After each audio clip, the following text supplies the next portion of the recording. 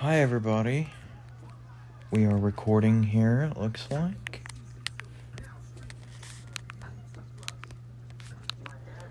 We don't need it that loud, do we? Okay, there we go.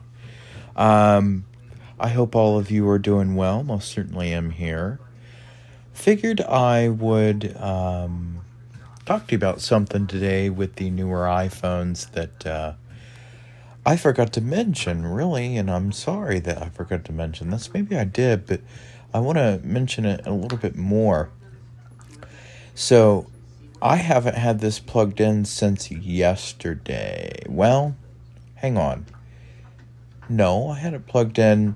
I haven't had it plugged in really for a good couple days, actually. And so, obviously, today is the first day that I've had it plugged in because it's at 10%. Oh, 10%. And I haven't had it plugged in since. So, since Monday night. And but anyway, point being, guys, is that one thing I forgot to mention is that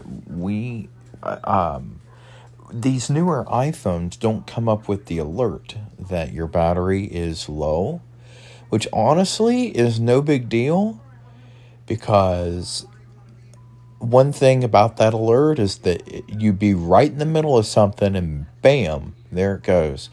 So actually, there are a couple of ways that if you did like the alert and you still want to be alerted, you can set up a shortcut, or actually an automation is what you do.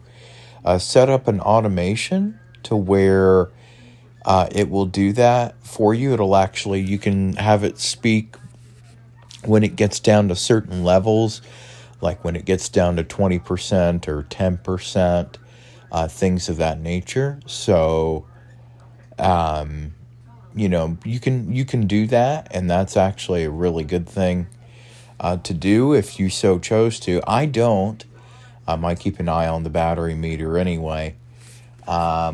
And one thing I've noticed too about this phone, and I believe the Pro and Pro Max are very much the same on this matter, I've noticed that they haven't gotten hot.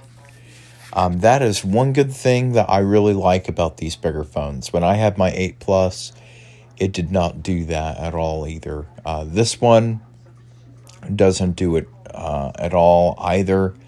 And it's actually very nice to have a phone that doesn't get hot. My 13 mini did, and now Doug was telling me about his 14 Plus that he has. I believe that's what it is. Doug, you can correct me if I'm wrong. Where it gets warm. But being that he does do Clubhouse, that one can be a little bit CPU intensive. Because when you get a lot of people in the room, and because of the way that it does the 3D audio, especially if you have headphones on. Although if you're doing the built-in speaker, it doesn't do that. But still, when you have a lot of people in the room at one time, it does get very hectic, and it really does. And I don't care for Clubhouse very much anymore. In fact, a friend of mine and I were talking about that yesterday. How we went on there a couple times and then we were done.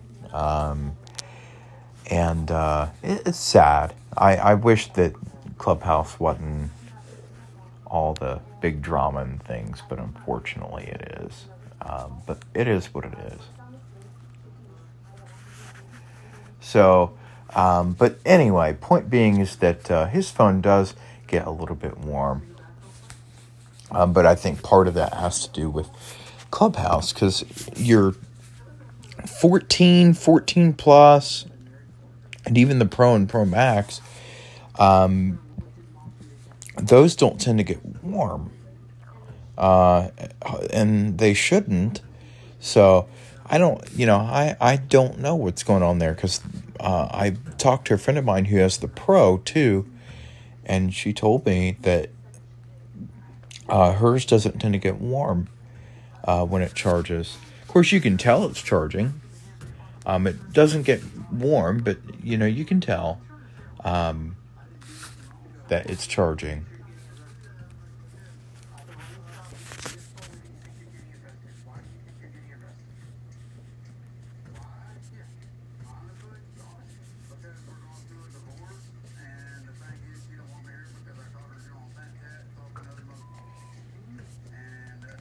So, yeah, who knows on that one. But, yeah, I just figured I'd talk to you guys about that. By the way, I wanted to show you something here.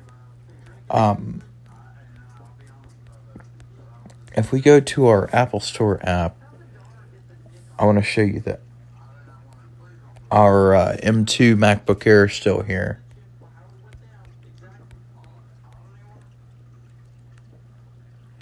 There's our specs. It's got the M2. It's got the 16 gigs of RAM. And it's got the terabyte.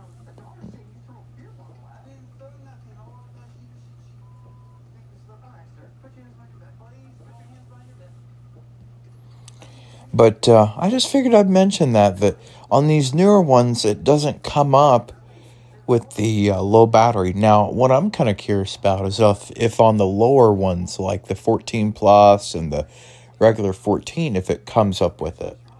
I know on the Pro and Pro Max, where they've got the dynamic island, they tend not to come up with it. So that's actually kind of nice.